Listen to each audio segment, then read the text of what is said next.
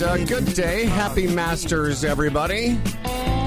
Welcome to the very first episode of a golf show that's a little bit different here on TSN 1150. It's a show that's about golf, but a very specific part of it. Yeah, we're going to talk about the Masters, and yeah, we'll talk about this and that, but mostly we focus on the mental performance side of the game. And our sort of reason to be is we think we can take 4 to 6 shots off your handicap today just by listening to this show. Welcome to Swing Thoughts. My name is Howard Glassman, also known as Humble Howard from the Humble and Fred Show, along with my friend Tim O'Connor. Tim is the mental performance coach for the Glen Abbey Golf Academy and a fine sports writer. He's written several of the best golf books that you could ever buy, including Mo Norman's The Feeling of Greatness. And he has greatness within him. He is. Good boy. He is the feeling of greatness, and here we are. We've done 80. This is our 88th podcast, and after 3 years, we're thrilled to be on TSN. Yes. Tim? Good morning. Yes, I have the feeling of gratitude. Here we are. I'm with my friend Howard, who have been doing this show for over 3 years, and we're on TSN today for the first time. This is really, really cool. It is kind of cool. And, when we started years ago, we were quite adamant that part of the thing that holds a lot of people back in golf is that they waste a lot of shots by being angry and going crazy, and they can't control themselves. And you and I thought, there's a better way to play the game for more fun and to actually get better at it by controlling yourself a little bit. Yeah, it's interesting that as a avid player, and you're a nut bar golfer, and it's the place that people usually go is they go to the range or they try and figure out something in their technique. And I think that usually the place that they haven't looked is that space between their ears. And you really talk to a lot of top players and coaches as well. Even coaches teach technique. And if you're unable to think well, manage your emotions, you're going to have a tough time on the golf course. So it's been our experience together that when, we can kind of manage that, as I say, the space between the ears, golf becomes way more fun and you have a better sense of freedom. And, bonus, you play better. On the show today, by the way, the show is brought to you by Adidas, as well TaylorMade Golf, the number one driver. And on the show today, in the next 60 minutes, you're going to hear from a couple of very interesting people. Cameron Jacobs from TaylorMade is going to tell you how getting your clubs to actually fit you. Like you wouldn't, it's so funny. You wouldn't buy shoes that sort of fit and walk around with them and expect to be comfortable. But a lot of people just go buy golf clubs. Anyway, today we'll talk to Cameron, as well as an old friend of ours who works with PGA Tour players and European Tour players and all kinds of amateurs. His name is Paul Doolin, and he's going to talk a little bit about why golf is so tough and how we can all make it a little bit easier. But, Timmy, we're also excited to be able to give away all kinds of stuff on our very first show. Yeah, well, it was thanks to our sponsors for stepping up and supporting us again this year. We really appreciate it. And, our listeners are really going to, it's a great package. You want to tell them about it? Well, we're going to give away a bunch of TP5X golf balls from TaylorMade, as well as a 3-hour full bag club fitting at TaylorMade headquarters. Yes. Whoa. I saw I was going through my phone and I saw the picture of you. And Tim was at TaylorMade. He's all hooked up to this computer, and he's got a bunch of lights. I'm doing my Dieter Sprocket imitation. And it always makes me laugh when I say, because I've got a couple shots of me doing that, you doing that. And if you don't know what we're talking about, they basically, in order to get you fit for real, the way the pros do it, they hook you up to this computer and you become kind of an icon in your own video game. And just a shot of you, this sort of, in shape. You should know O'Connor's in shape, but there you are. You're all in shape and you've got all these lights all over your body. It's like a little Christmas tree. It's like that's exactly. It's like a golfing Christmas tree. And you could have that too. As well, gear up like the pros. for today's, this is the big, the weekend of the Masters. We're going to talk about that. A chance to gear up and wear what some of the some of the Adidas guys. Well, in fact, some of them are all TaylorMade guys too. The Dustin Johnson and Rahm and anyway, we're going to give away. How about this? Tour 360 XT shoes and the ultimate uniform from Adidas, which is shorts and a cool shirt and belts and all sorts of stuff. And we'll tell you in the next 15 or 20 minutes how you can win that. But the first thing we'd love you to do is go to our Facebook page, Swing Thoughts, like it, so that you'll be able to figure out how to play this contest that we're going to do today on the show. So that's us. That's what we do. Our show has been on iTunes for 3 years. Tim, people get a hold of you. You're a mental performance coach as well. You work with who? I work with amateur golfers who include college players on scholarship in the United States, amateurs who play in big events. Like most of my players, quite frankly, are really good players because they know that if they want to take their game to the next level or compete and not choke in tournaments, you got to have your mental stuff in order. So I work with a lot of really good players. I work with the average players too.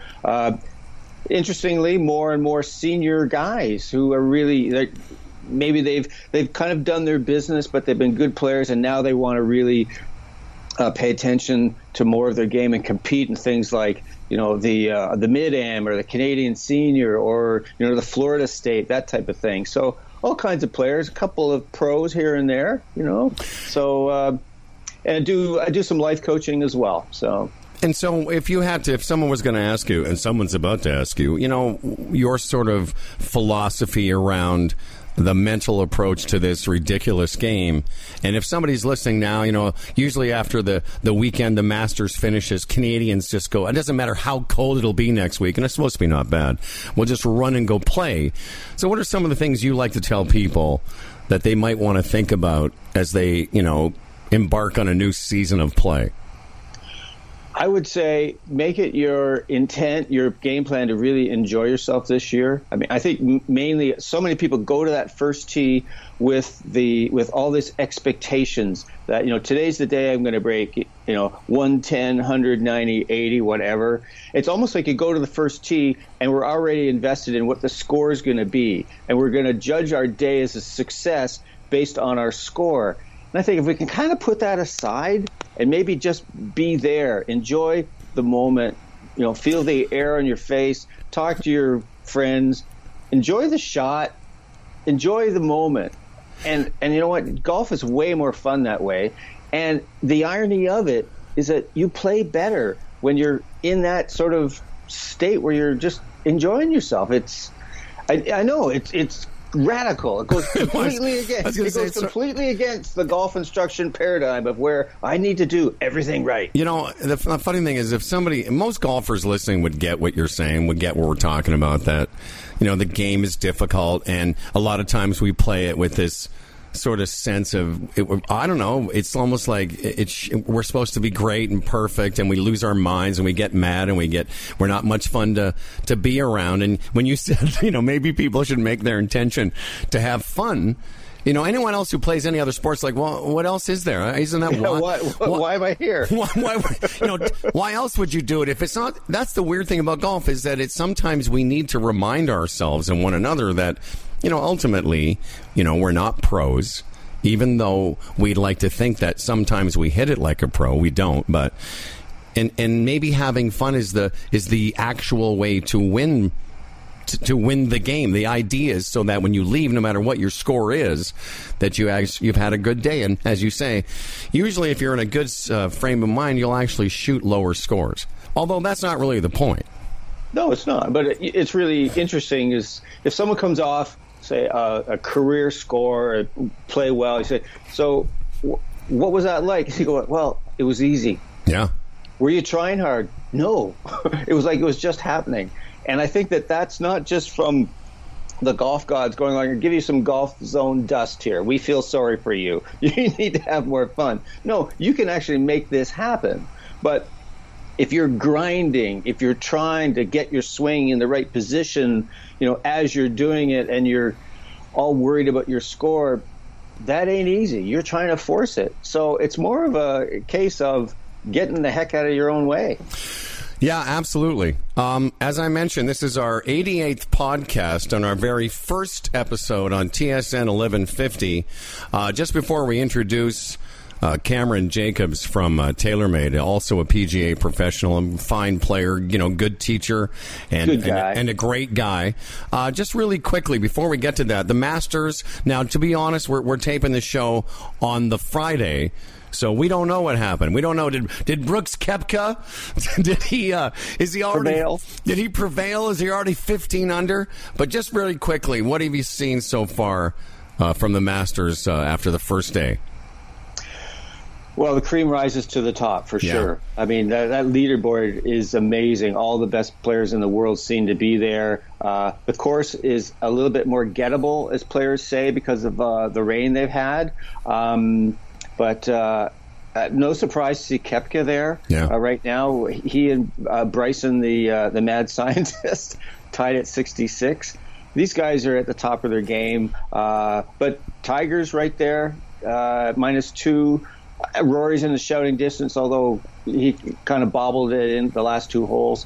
I think it's going to be an amazing weekend. It usually always is. But I don't know, what stuck out for you? Well, as we play the Masters music, I would just like to say that I'm going to choke up. I believe what you just said, I totally agree with. The one thing I'd like to pass on, though, just to give you all a little perspective, if you're a scratch player, I read an article this weekend, if you're a scratch golfer, the way they've set the Masters course up, you would shoot 81. If you're an 18 handicap, they estimate that you would shoot 115 at Augusta National. All right, listen, now what we're going to do is Tim's going to go on the phone, and we've got Cameron. Let me see, Cameron, Cameron Jacobs, are you there, sir? I am. Amazing. From TaylorMade Canada, thanks very much for joining us this morning on TSN as well. Thanks for sponsoring the show as you have these last 3 years, young man. Well, thanks so much, and it's awesome to be on with you guys this morning. And really, it's almost the best time of year. You talk about Christmas Eve, but it's almost Golfmas Eve. It seems as though the Masters every year it kickstarts our season really in earnest up here, and we couldn't be more excited.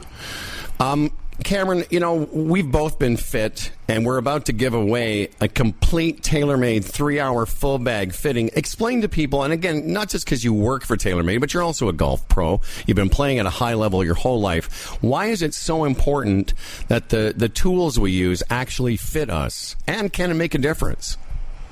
Well, obviously, it's what I do every day. It's I live it, breathe it, eat it, sleep it, and drink it. But for all golfers out there, there's always a new level of performance you can find. It's such a crazy game. You can play it at all levels of your life, competitively or recreationally. It's such a wonderful sport. And really, the equipment can make a difference. And, we see a lot of times golfers sort of struggling with, is it my swing? Or am I good enough to be fit? Should I take lessons?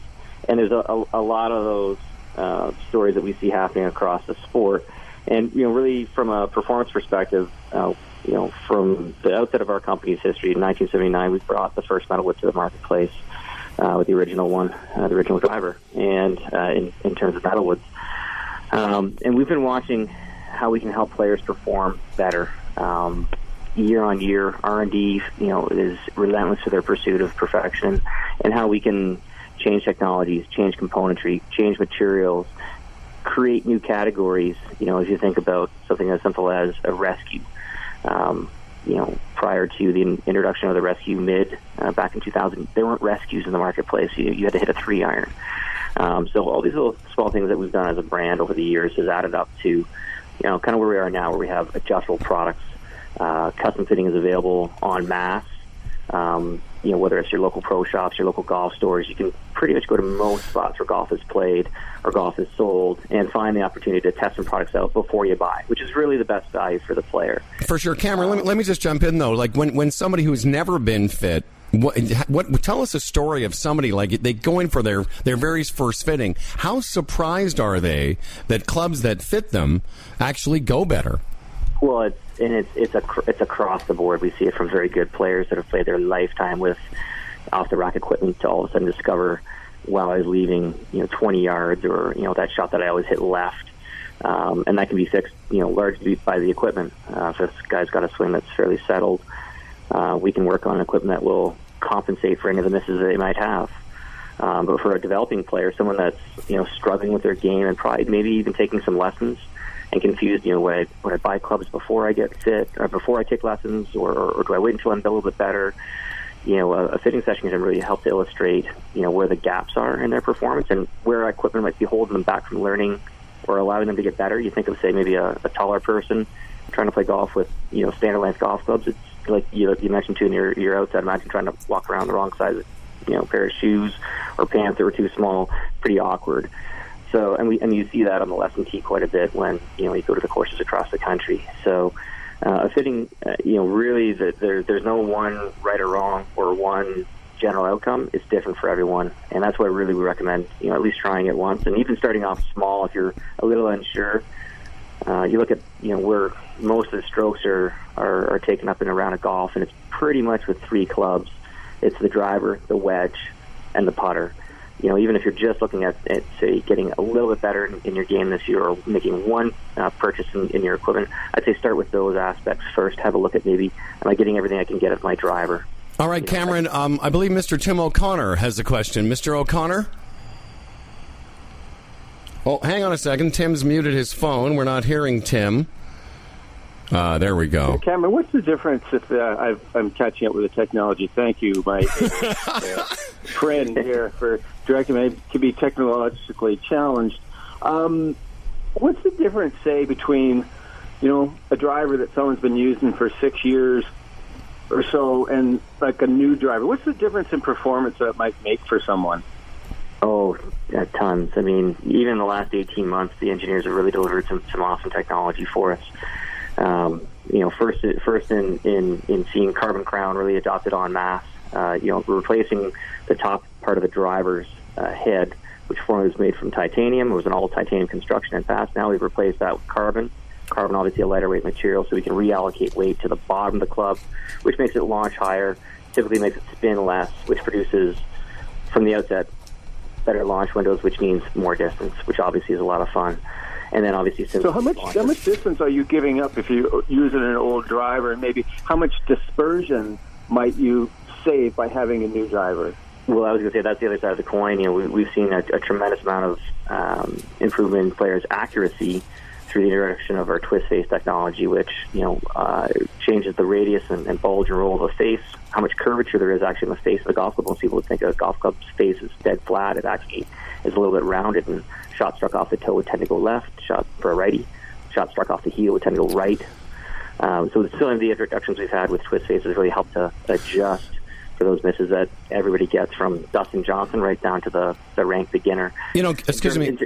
And Cameron, if I just want to interject here, because a lot of people, traditionally would say, you can't buy a better golf game, but that's no longer true. Yeah. You can fit a better golf game, and it's possible to make gains. And again, obviously, TaylorMade has been so good to us, and we all use Tim and I've used TaylorMade stuff for a long time.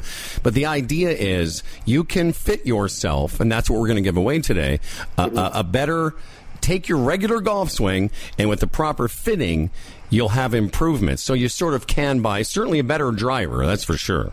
Absolutely, across the board. There's gains to be had in every quadrant of the bag. There's drivers, fairway woods, irons and iron replacements, wedges, putters.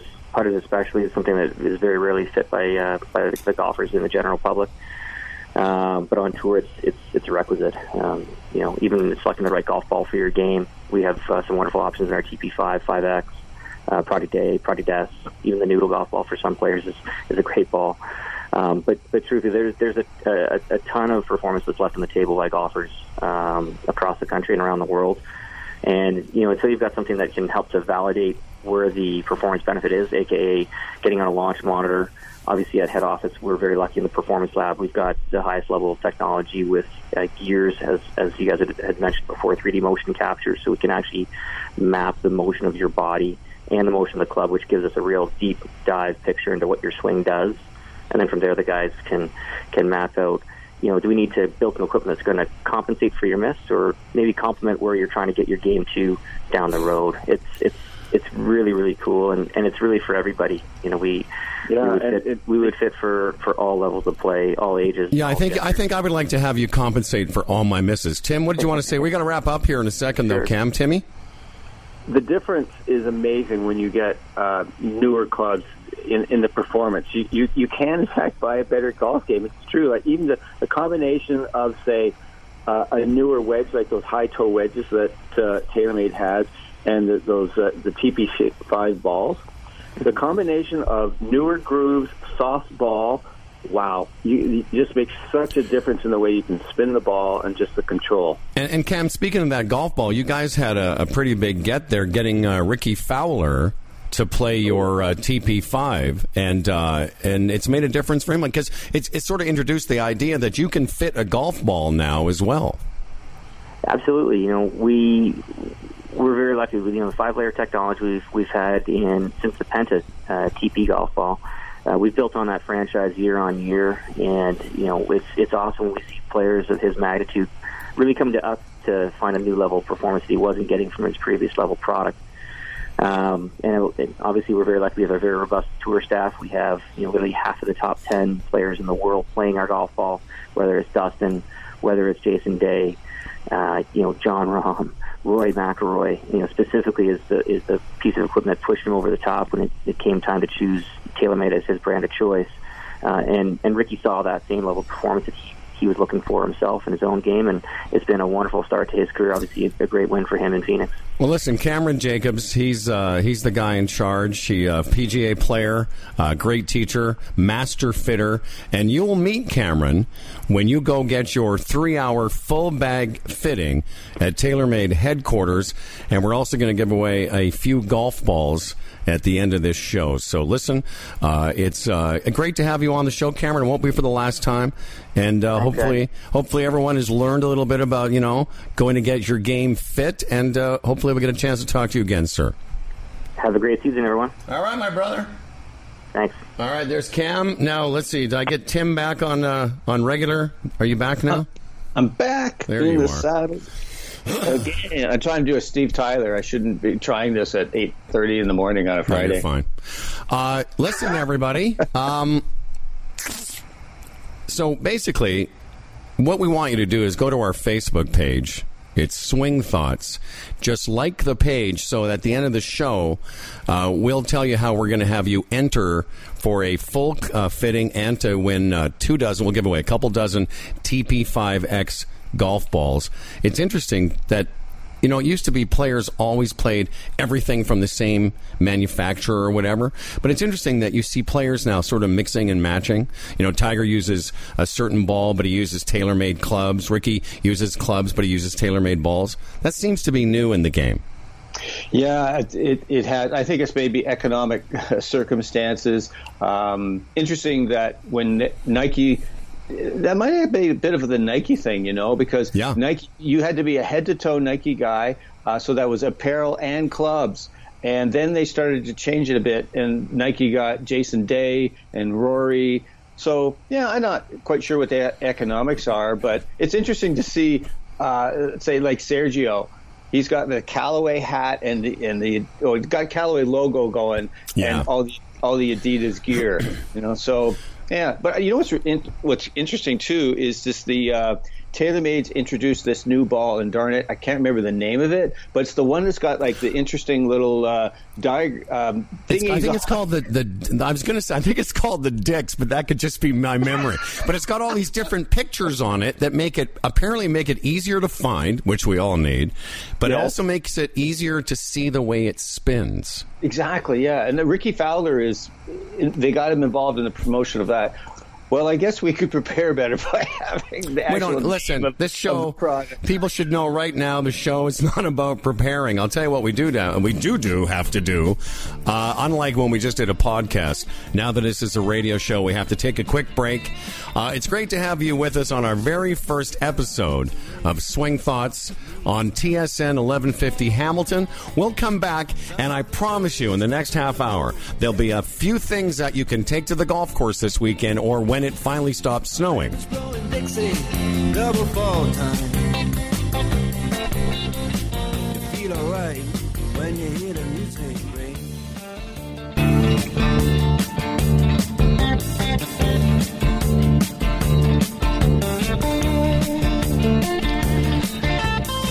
And we're back. Welcome to Swing Thoughts. This is the our second half here on TSN 1150. The Masters on this weekend. But full disclosure, we're taping this one day in advance, so we don't know anything about the Masters, except that it's a tough golf course. And they're expecting some weather. Tim O'Connor, we're here together doing our show. This is our 88th episode of a podcast that is now a radio show. So it's 88 and 1. And I don't know, it's kind of weird that we ended up here. Yeah, full disclosure, you and I met and we had lunch and we were talking with, wow, he likes this part of the game, I like this part of the game, and what it was is that the mental part of it, the stuff that doesn't get talked as much about in golf. Usually it's, I got to fix my plane and do this and do that, and we had such a fascinating conversation. We went, we should record this. And we've been recording it for about 3 years. Brought to you by TaylorMade. At the end of the show, we'll tell you how you can win a full 3-hour complete set of clubs fitting at TaylorMade headquarters. And we've got some of those new golf balls that Ricky Fowler is using, the TP5 and the TP5X, as well in this half hour. We'll tell you how you can win. They have these things like all these pro golfers that you see, Dustin Johnson, Xander Schauffele, Sergio, all Adidas guys. Well, they have those outfits picked out, months in advance, and we have a chance for you today to win some of the same clothing. We got shoes, we got shorts, we got shirts that these guys you're seeing on TV are wearing. But now to our next guest, speaking of the guys on TV, our friend Paul Doolin, for years and years, 20 years of dealing with high-level and amateur golfers, tour players from around the world, and elite athletes in the States and here in Canada. He has also worked at the Glen Abbey Academy in Oakville, and he's worked with sociopaths like myself. Psychopath. He is by far one of the best that does what he does. Say hi to Paul Doolin. Hello there, Doodles. Hello. Recently, you've had some success. One of your players, who was the guy recently that did very well for you? I'm not sure who you're referring to. Just a few weeks ago, one of your players, was it Kyle Stanley or D.A. Points? One of the guys you've been working with had a nice tournament. Oh, God. You seem... It's so many, he just can't even... That's right. It just rolls off his back. Oh, I can't even remember anymore. I know we were talking, you and I, it doesn't matter. You and I were talking recently, and I thought one of your guys, somebody you were working with, a younger player, was having a nice tournament. It doesn't matter.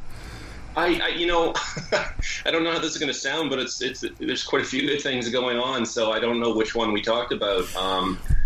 As a Canadian, Roger Sloan. Roger Sloan. There you go. Oh, yes. Roger's had a really good season so far. I think when we were talking, he came in second in Puerto Rico. That's what I'm talking about. And he did some TV time in Bay Hill, I think. He did, yeah. No, he's done really well. I don't know if either of you have ever come across him in your travels, but what a fantastic guy. Just an authentically good human being, and works really hard, has earned everything it's taken to get where he is. He was on tour, on the PGA Tour 2015, got back to the web, and has gotten his way back to the PGA Tour because... obviously the physical and technical work that these guys all do has continued to emerge, but he's really focused on the mental side of things for a couple of years now. And that's what I'm seeing, is that anybody that really takes on this end of the spectrum of work, it doesn't come overnight. You start to see the fruit coming on the tree typically a year and a half in, where there's real consistency and stability. And this is at the professional level, where they have all day to work on this stuff and they have to be consistent. And there's tons of, pressure situations they're in all the time. So, to any amateur that's listening to this, thinking about undertaking this end of the game, be patient, be consistent, work diligently on the few simple things at a time. And that's what Roger's done, and he's done that very well. And that's one of the things that I've seen as, one of the consistent qualities of people who are really good at this game. Well, let's just step back if we can, because there is nothing but amateurs listening. I mean, there's lots of great players from the Hamilton area. There's Mackenzie Hughes. We've got a Corey Connors having a nice couple of weeks. Why is it so tough? This is going to be an open-ended question for both you and Tim. But why do we amateurs, golfers in general, why is this game so tough? Want to take that one, Tim? Well, I think part of it, what makes it so tough, is that I think in many ways we think we can control our world, and we think that we'll take on, say, some new information about my golf swing, whatever. I read something or I experience something on the range, and say I have a really great range session on a Friday, and I think, wow, I got it. I've mastered this game. Tomorrow I'm going to break 190, 80, whatever. But we go out there and the magic swing thought or the feeling, poof, gone by the third hole. And I think what it speaks to, what you were mentioning earlier, is that this drive to get better, we think it's almost like information and flipping a switch. And we're creatures of habit. If you're 40 years old, you've had 40 years to groove a way of being. And that's not going to change with a new piece of information. So I'm going to connect back to what you were saying. You need to be patient. It takes time to develop these things and move them along. So it's not just information, but it's about integrating it, changing your behaviors until this stuff becomes unconscious. I don't know. What do you say? Yeah, for sure. There's a phrase I use because, in this, what people call the mental side of the game, I include things like, understanding skill development, how it's facilitated and how it, actually takes place. And there's changes in the body and the brain that happen, and how to facilitate that happening. But the phrase that I encourage people to think about is, if you do the right things in the right way, it's impossible not to get better. I know that's a double negative, but the whole idea that basically do the right things. Now you have to know what to work on. Let's say you're doing something in your swing technically. You have to know what to work on, and you have to be convinced that it's the right thing to do, and you have to have confidence in the fact that this is the right thing to work on. But you also have to work on it in the right way. And the whole science of practice is something that, people are going to embark on the mental side of the game. I would say look into that end of things first, because if you know how habits are developed, habits being things that are happening mostly automatically without being aware of them happening in your system. If you understand how to establish habits, then anything you undertake, whether it's technical work or mental, it's going to make, again, we can say just be patient, but if you don't understand what's actually happening, then you can get lost. I refer to things as like visible and invisible progress.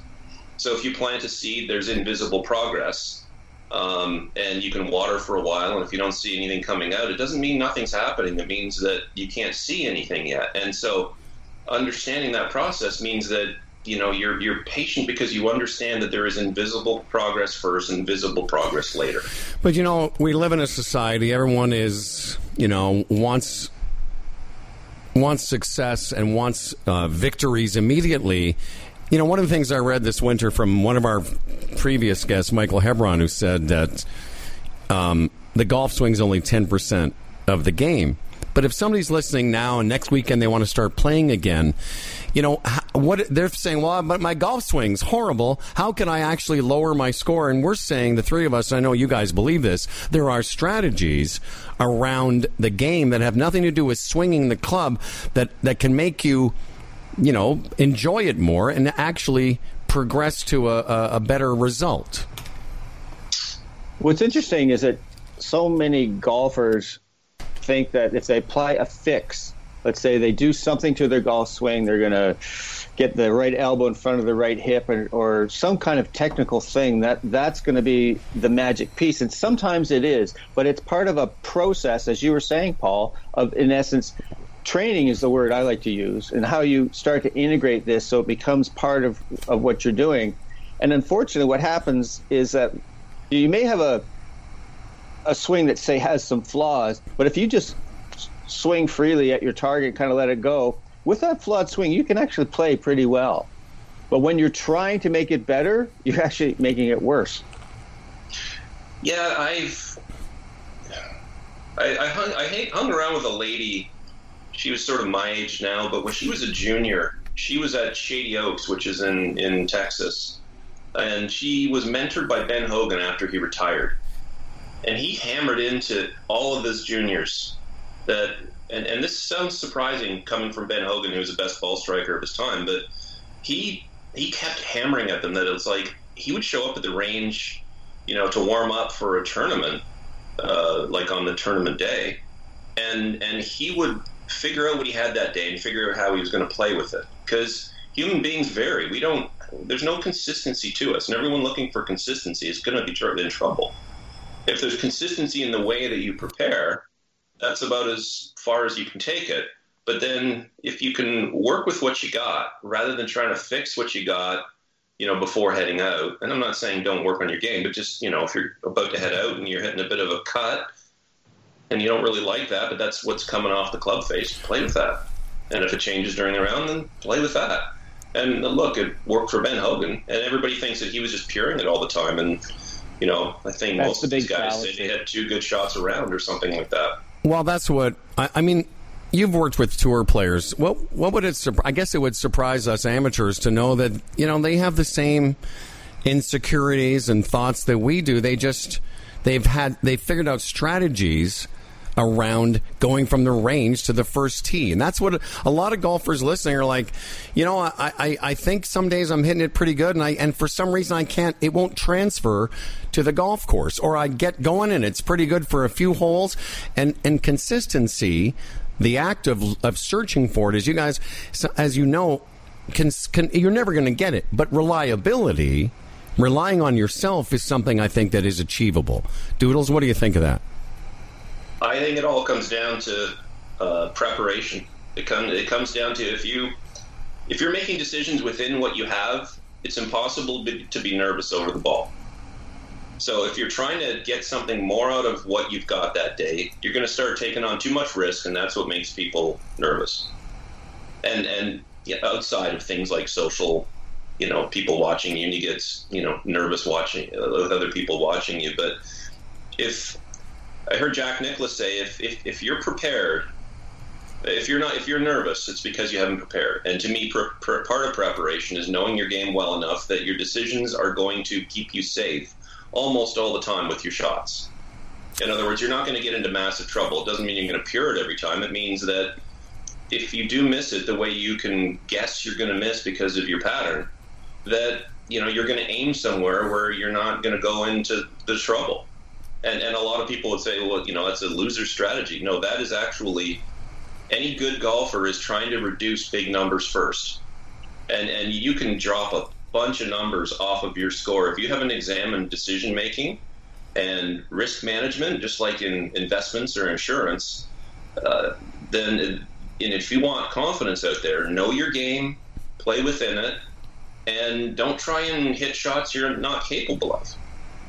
Yeah, if there's one key takeaway that our listeners could take away from today, is that scoring well is not about making more birdies. It's about getting rid of those big numbers. That's the biggest determinant in terms of playing better in this game. But an interesting thing that you were talking about, this sense of being nervous, and what happens is we feel nervous when things go on. So that's like, we feel that in our body. What I think a lot of people do in this mental game, they think it's all about, their thinking. And to me, actually, golf at its purest level is physical. So it's feeling what's going on. So if you're standing over a shot and you feel kind of weird, and you got something going on, say your stomach, or your body doesn't feel right, your body's giving you a message that, you know what, you don't have this shot. or you're taking on too much. But when you're standing over the ball and you like feel a little bit more comfortable, it's like your body's saying, yeah, you got this. You've built the evidence. You've hit this shot before. Let her go. Mm-hmm. Totally. I just want to go back to how you started telling that story, Paul, about your experience with a young woman from years ago. Is there anything you'd like to share with us about the early times of? It doesn't matter, Paul. Paul? See, this show is kind of goes where right. no shows go. That's right. Is there some mental performance you'd like to talk about, your early experiences? Hank Haney, I don't know if you guys have heard of Hank Haney, but I listen to a lot of Hank on Sirius XM, and one of the things... I've heard of Hank Haney. Yeah. He's one famous instructor. I know, I was just kidding. So one of the things about Hank that he preaches over and over again for amateur golfers is the following. You don't need to make more birdies, he says. You just need to eliminate your penalty shots, eliminate your 3 putts, and eliminate your 2 chips. And for somebody that shoots 90, if you add up a bunch of the doubles and triples you made, a lot of those, if you just can avoid getting a ball into a hazard or you avoid 3-putting, and those things are as what you were saying, Paulie, those are strategies that you can handle. You can maybe play a little bit more conservatively and make a bogey where you're not making triples and lower your score that way. Mm-hmm. Yeah, so...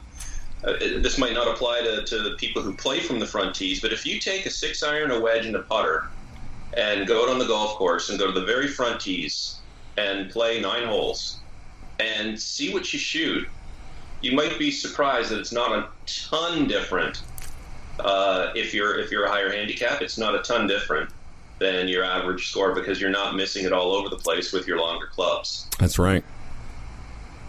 Yeah, well, I see it's interesting with a lot of younger players today. They're so in love with distance and hitting the ball. I mean, I get it. If I was anywhere from, say, 16 to early 30s, and with the equipment today and how far, I guess I'd probably be in love with how far it goes. But if you're trying to have this combination of having fun and scoring well, it really is being able to make good decisions about where's the opportunity, but where do I not want to go? Where's the challenge? And just making good decisions. That's a huge part of the game. That's why it's so much fun to me, is the strategy and the challenge of choosing the right club, committing to a shot shape, and that type of stuff. To me, that's a real fun part of the game. Okay, guys, before we let you go here today, before we wrap things up and we announce our contest, so Paul Doolin and we're with Tim O'Connor from o'connorgolf.ca. Paul Doolin, you can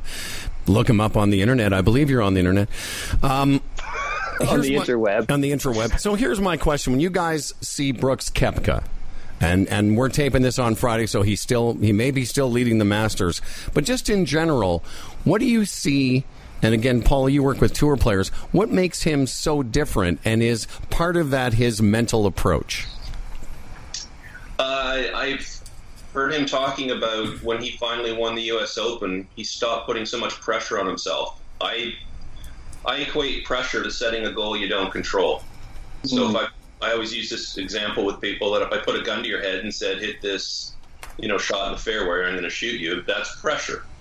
But if I say, make the right decision, prepare well, and make sure your fundamentals are taken care of when you're getting set up to hit the ball, or I'll shoot you, you're not going to be feeling any pressure because you can actually do something about that. And so the more that someone emphasizes that the outcome is the primary thing in what they're doing, and of course we want the outcome to happen, but if that's the thing that you're chasing, it takes your attention off of the things you can do something about that'll actually give you a predictable outcome. And it alleviates a ton of different things when you just say, look, I'm going to do everything I can, and that's got to be good enough. And that sounds like, Loserville 101 to a lot of people, but look, I've got tons of interviews that I've got on my computer that are, the top athletes saying the same thing. It's like, look, I can only do what I can do, and I don't, I've heard LeBron James saying things like, I don't believe in pressure. I'm just you leave everything on the floor, of course I want to win, but if I leave everything on the floor, everything else is going to take care of itself. And Timmy, do you agree? Oh, absolutely. Paul, I actually have been quoting you recently. Last time we had we had you on the show, you said something that I thought was so cool. It was about how tour players, all their focus is on their process, so pre-impact. They do everything they can. They're fully present to that. Take care of business, all those good things up to impact. And then it's kind of like up to the gods and gravity. Yes, they care where it goes, for sure. Whereas amateurs, it's about post-impact. So even when they're standing over the shot, they're not fully in the shot because it's where did it go? Or maybe they're trying to do so they're not even fully present to what they're doing. So to me, that's a really cool thing. Is that if you take care of business, it's about the process in the practice. You take care of that stuff, the outcome takes care of itself.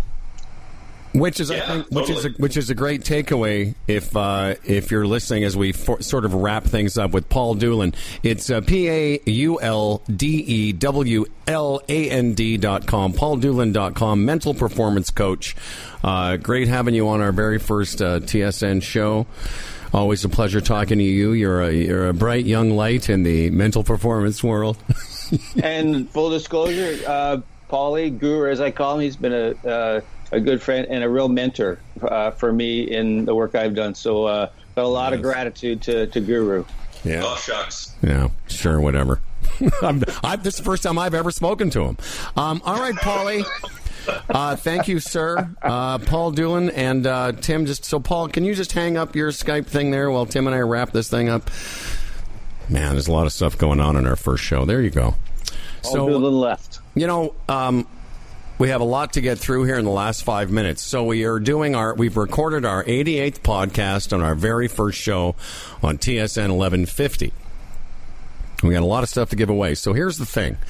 We need you to go to our Facebook page. If you want to win the all-new Tour 360 XT golf shoe from Adidas and the ultimate uniform, including some 365 shorts and the all-new 365 Climate Cool polo shirt.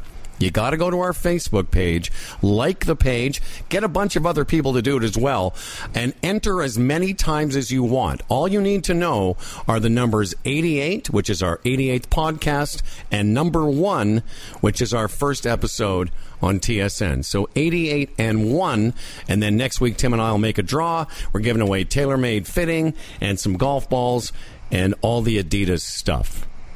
Does all that make sense, you think? Yeah, sounds like democracy. Vote early, vote often. Yes. Well, and that's the thing. We don't care how many times you enter. We'll just make a draw. So go like our page. You got to do that to actually post something. But like our page. And then next week at 11 a.m. off the top of the show, we'll announce some winners. And we'd love for you guys to, and ladies as well, women. Peoples of all kinds. Human women and human men. And we're all about diversity here, too. So yes. Whatever you bring. Left-handers, too. Them as well, yeah. People that swing left-handed.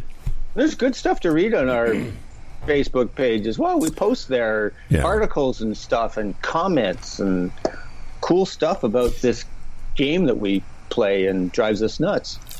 Just really briefly before we say goodbye, I don't know what happened to Rory McIlroy, but do you think the pressure, and we talk about pressure, of having now 5 years, every year he comes to the Masters until he wins it, there's going to be the pressure of completing the Grand Slam. Is that too much for him, or do you think he'll prevail? I don't know. I can't predict whether he'll prevail. I do know that he has consciously done a lot of work to make the game easier for himself. He's talked openly in a lot of interviews about reading self-help books, working with performance coach. He's come to really understand how that part of the game has really handcuffed him. Yeah. I mean, you could see it last year's Masters in the final round. That opening tee shot was, I think, out to Washington Road. It was so bad. And I think that's why he's playing so well. So can Rory prevail? Yeah, you never know. Sometimes it's a good bounce. Well, it's funny. and we're going to, by the way, if you want to hear more, we've got a bunch of episodes, as we mentioned, 88 of them. You can go back and listen to some on the archives. But I will tell you, today, we're going to wrap things up here in about 60 seconds or so. But we're going to do a podcast extra. Isn't it interesting to hear an actual, because you don't hear a lot of tour players talk sort of in that soft way about the other skills of golf. And Rory's been very upfront, excuse me, in the last month or two, talking about the process and taking care of not being his golf score. If you listen to what he's saying, it's really good advice for the average players. Absolutely. He's really cognizant how it's held him back, thinking, if I shoot 64, I'm a good guy. If I shoot 74, not so good. I think amateur golfers do that to themselves all the time. Their identity rides up and down with their golf scores. If we can just, I know it's hard, but just start with that awareness that who you are has nothing to do with your golf score. If you can just go out and kind of do your best, you're likely give yourself a chance to do your best. And you think about it, if Rory McIlroy, one of the best players that ever played, if he doesn't want to identify with the numbers on the card, then the rest of us shouldn't either. Great job, Tim O'Connor, o'connorgolf.ca. You can check me out Monday through Saturday on Funny 820, the Humble and Fred Show. As I mentioned, go like our Facebook page and make sure you enter. 88+1 can get you any number of things: Adidas golf shoes, tailor-made fitting, golf balls, and so much more. And there you go, our very first episode on TSN 1150. We'll see you next week. All right, this is our podcast extra.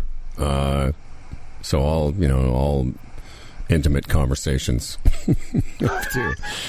I don't know. So what we were just talking. We can start using F words again and stuff. It's funny you say that because every morning Fred and I are on live from 7 to 9 on terrestrial radio. So obviously we're not swearing, although we have sworn a couple of times each by mistake.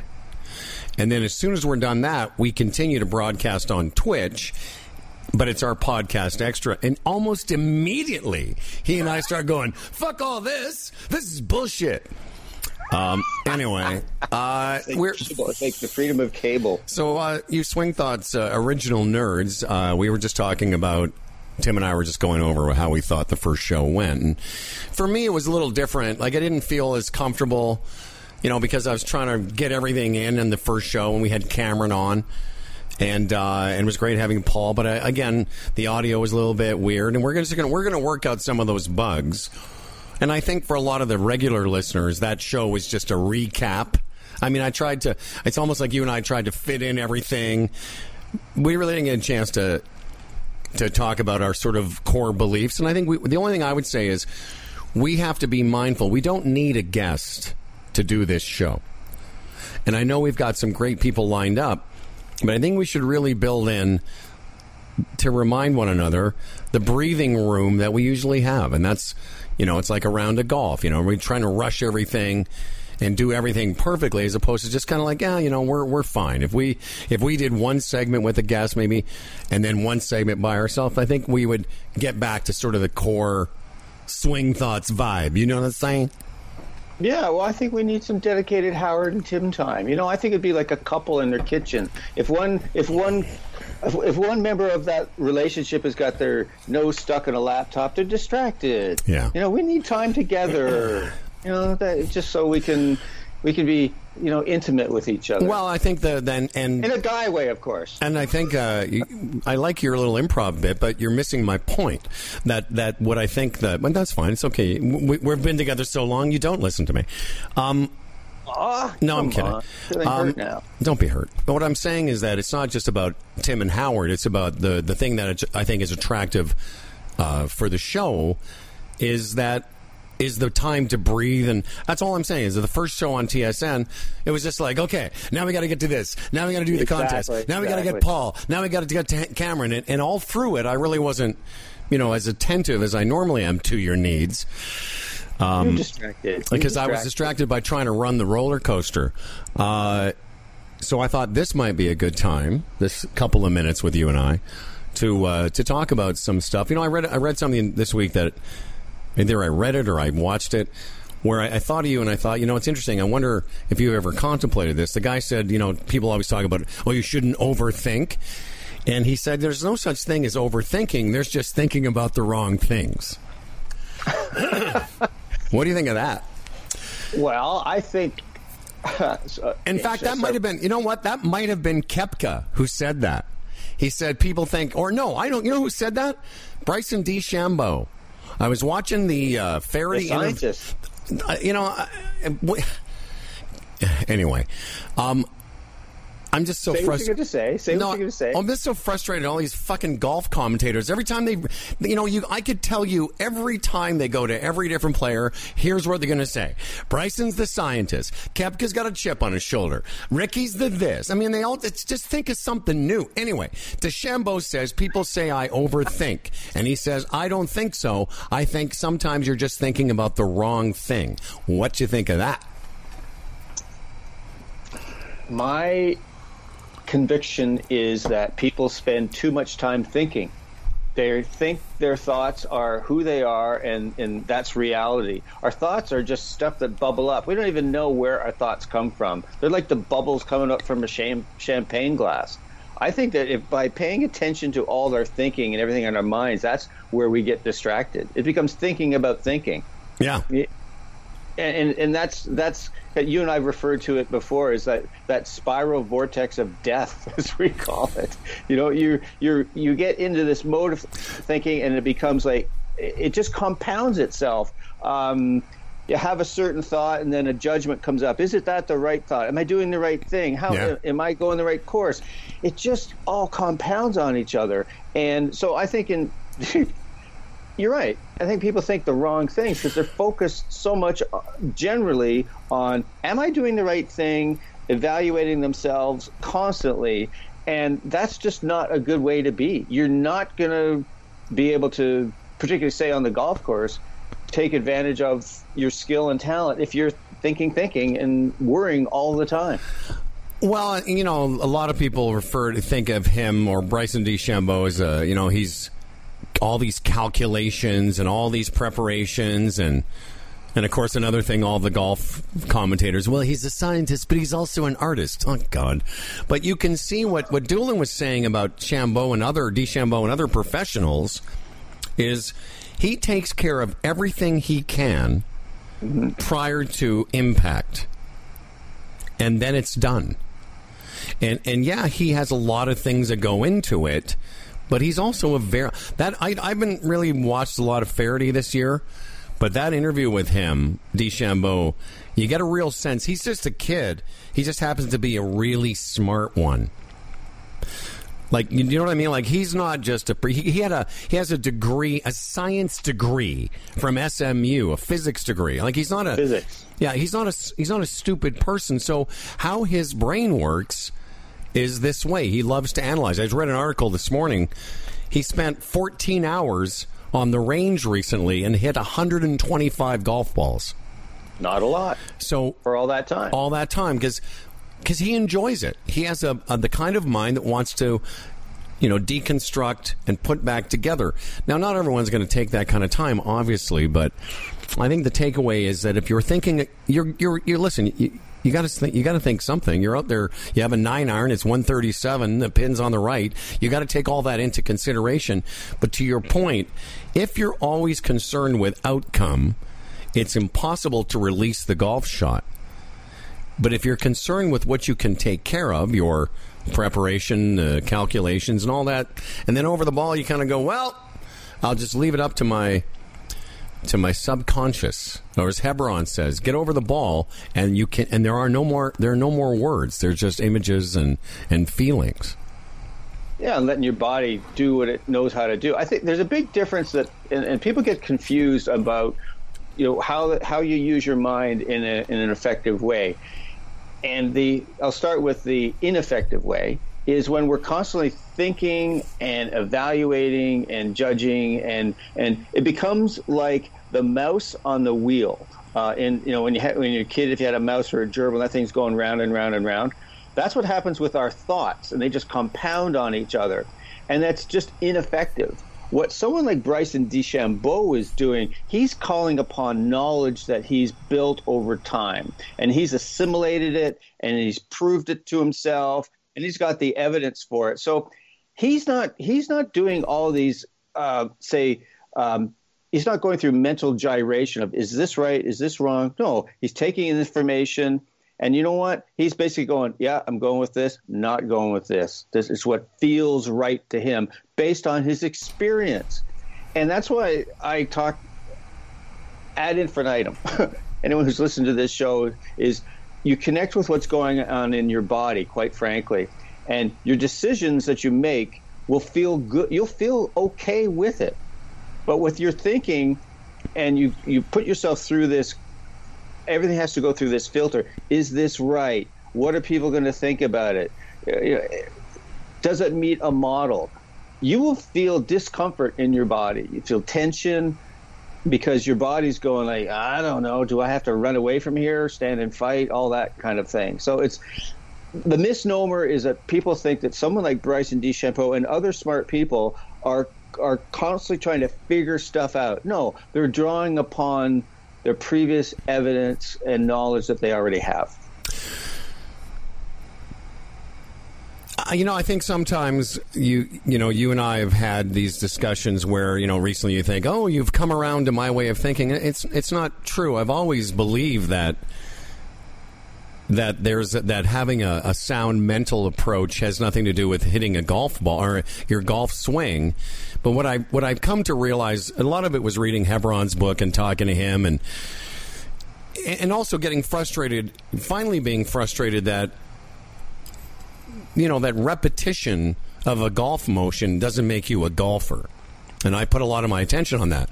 Excuse me, but I think sometimes you say it's in your body, and I think Hebron would say, and I kind of believe this, that everything that happens to you, like he would say, there's no such thing as muscle memory. All this is happening in your brain. But exactly. He would say you need to turn off your conscious thinking, which is what most of us, a lot of golfers, will stand over a ball and go through a laundry list of things that they need to do to create this motion. And Hebron would say, if you rolled up a piece of paper and threw it into a wastebasket, you could do that with an unconscious, a trust in your ability to it. And yet, for some reason, we can't make the leap to do that over a golf swing. Now, last summer, Swing Thought listeners would remember I said at one point I had this epiphany. Part of it was talking to Charles about, I said to him, I realized you can't think about doing this activity while you're doing it, which is kind of a roundabout way of saying, it's in your body. But I would say it's in your body and in your unconscious mind. Somewhere, and you have to trust that it's in there. So you have a 40-yard pitch over a bunker, that might cause some stress if you start worrying about the outcome. But if you can trust that unconsciously, your body will figure out and feel that relationship to the target without you having to remember how to hit a 40-yard pitch shot. What do you think of that? Oh, exactly. It's almost like, so one thing I do with, particularly with new clients, I'll do a thing. I'll almost be like a football receiver, and we'll just start playing catch with a golf ball, and I'll ask for just throw the ball to my hand, and I'll have my hand up near my head. That ball will go right to that hand. And I'll put my hand down near my knee. They'll throw the ball, and it'll go right, and then I'll start maybe running pass patterns, and they always throw they can get the ball right to me, and they're not thinking about release point or shifting their weight or anything. Because our bodies, and in fact, it's our mind and body. It's a mind-body experience. It figures it out. And the problem that we have in golf is that we need to. I think I'm going to draw upon the podcast we did a couple episodes ago with George Durrani. We're always so concerned generally about outcome and how's this going to work out. In essence, am I going to be safe? So I'm going to try to control my world. To make myself feel better, I'm going to focus on my swing plane or shifting my weight, because for some reason that makes me feel safer and I'll get the outcome I want. And in fact, unfortunately just causes us to get in our own way, so that we can in fact throw a golf ball to somebody if we're thinking about release point. You create tension and you focus on outcome as opposed to just be in the experience. Let that sucker go. Yeah, and a lot of tension, again, I've experienced it personally, and I've read about it, and you can see it with other people. A lot of attention, I should say, is created because we're trying to do it the right way, the way that somebody told us to do it. And I really resonated and connected with the idea, and again, this is a Hebron concept of a lot of frustration comes from the sort of, well, my teacher told me to do this and I can't do it, so I must be stupid. Right. And that's why I used to get mad at myself. I thought, wow, I've practiced all this time and I'm not getting it.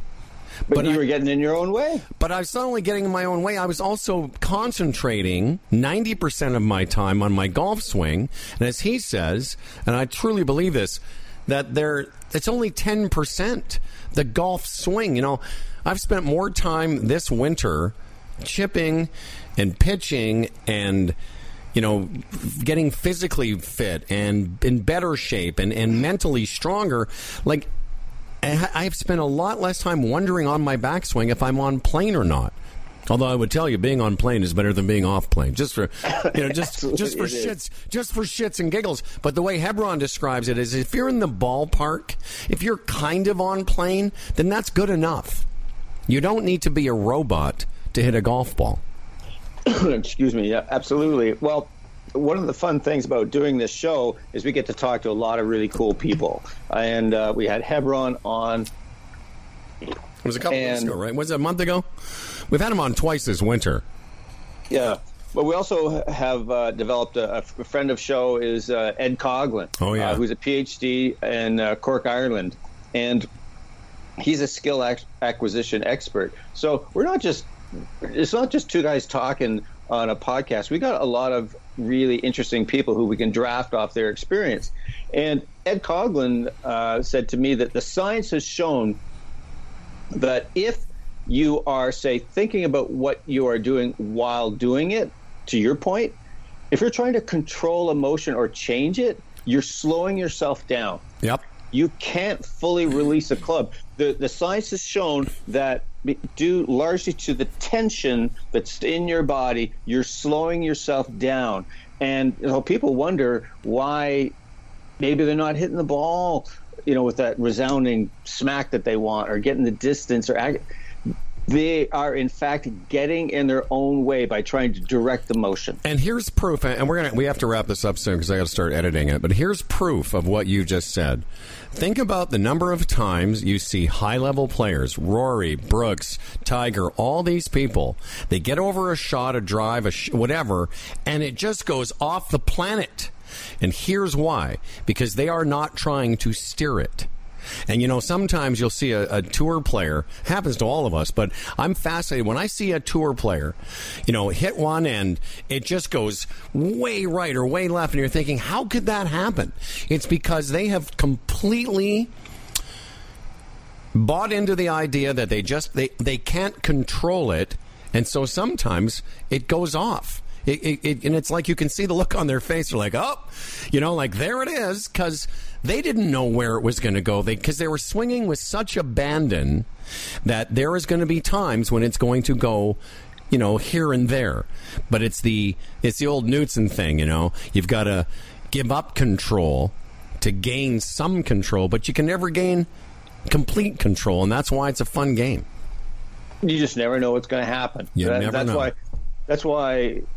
You can't control outcome, and that's why you and I say over and over again, folks, if you would just if you change your focus to something you can control, it's like to have some fun, enjoy being with your partners, looking around, and just if you bring your focus to that second and a half or so that you're standing over the ball, that's all you can do. But if it's all about hitting this certain number and does my swing look good? Did I put a good stroke on it? Golf just is not as much fun, and we just make the game incredibly more difficult. All right, we're going to leave it there. There you go. There's some little extra stuff for you guys. Tim O'Connor, sweet man that he is. You know, geez, hey, he's trying to help you guys. What the fuck? Come on already. Fucking hit him up. Give Tim a call. Have you been outside yet? Hit any golf balls on turf? Oh yeah, I hit some. I was telling Cam I hit the new driver, 3-wood hybrid, and this fucking beast of a 3. I'm going to tell you, I've got this thing. It's called a 3, the Gapper. But I got I got the driving iron version, not the hybrid version. I would tell you, I was hitting that because the Hidden Lakes range is open, Vic Hadfield's range is open, Markham Dome range is open. There are a few ranges in the GT. Have you actually hit a ball outside yet? I have not. I've been a very busy boy. Well, I'll tell you, this 3-iron, this Gapper thing, I don't even know. It's ridiculous. I was hitting it like, I'm not shitting you. I was hitting like 220, 230. And, nice. And low cuts and stuff. It's crazy. Like 15 feet off the ground type of thing? I know because people think, they say that about TaylorMade because they're giving them free shit, but it's good. It's good stuff, man. And absolutely it is. And I didn't get a new driver last year. I tried the M3 and M4, and I was very honest. I tried it. I couldn't get fit for it, and I kept my M2, which I love, and I was kind of worried, like, maybe I just... but this M6 that I have is ridiculous. Did you get the M5 or M6? M5. Well, I'll tell you, I think you're going to really like it, and I've got all the new wedges. Oh, me too. They spin very nicely in my hallway. Yeah, same with my boy. I should take some pictures and put it up on our Facebook page. By the way, if you guys could do that for us, just go get a bunch of people to like our Facebook page. That way we can make it look like we're really trying to do the best we can for our sponsors.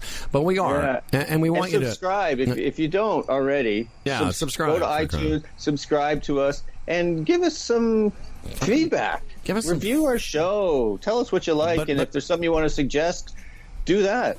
Only tell us the good things, though, because we're very sensitive. All right, I got to go, dude. I'm going to hang up. I'll see you later. You're a good man. There's Tim O'Connor.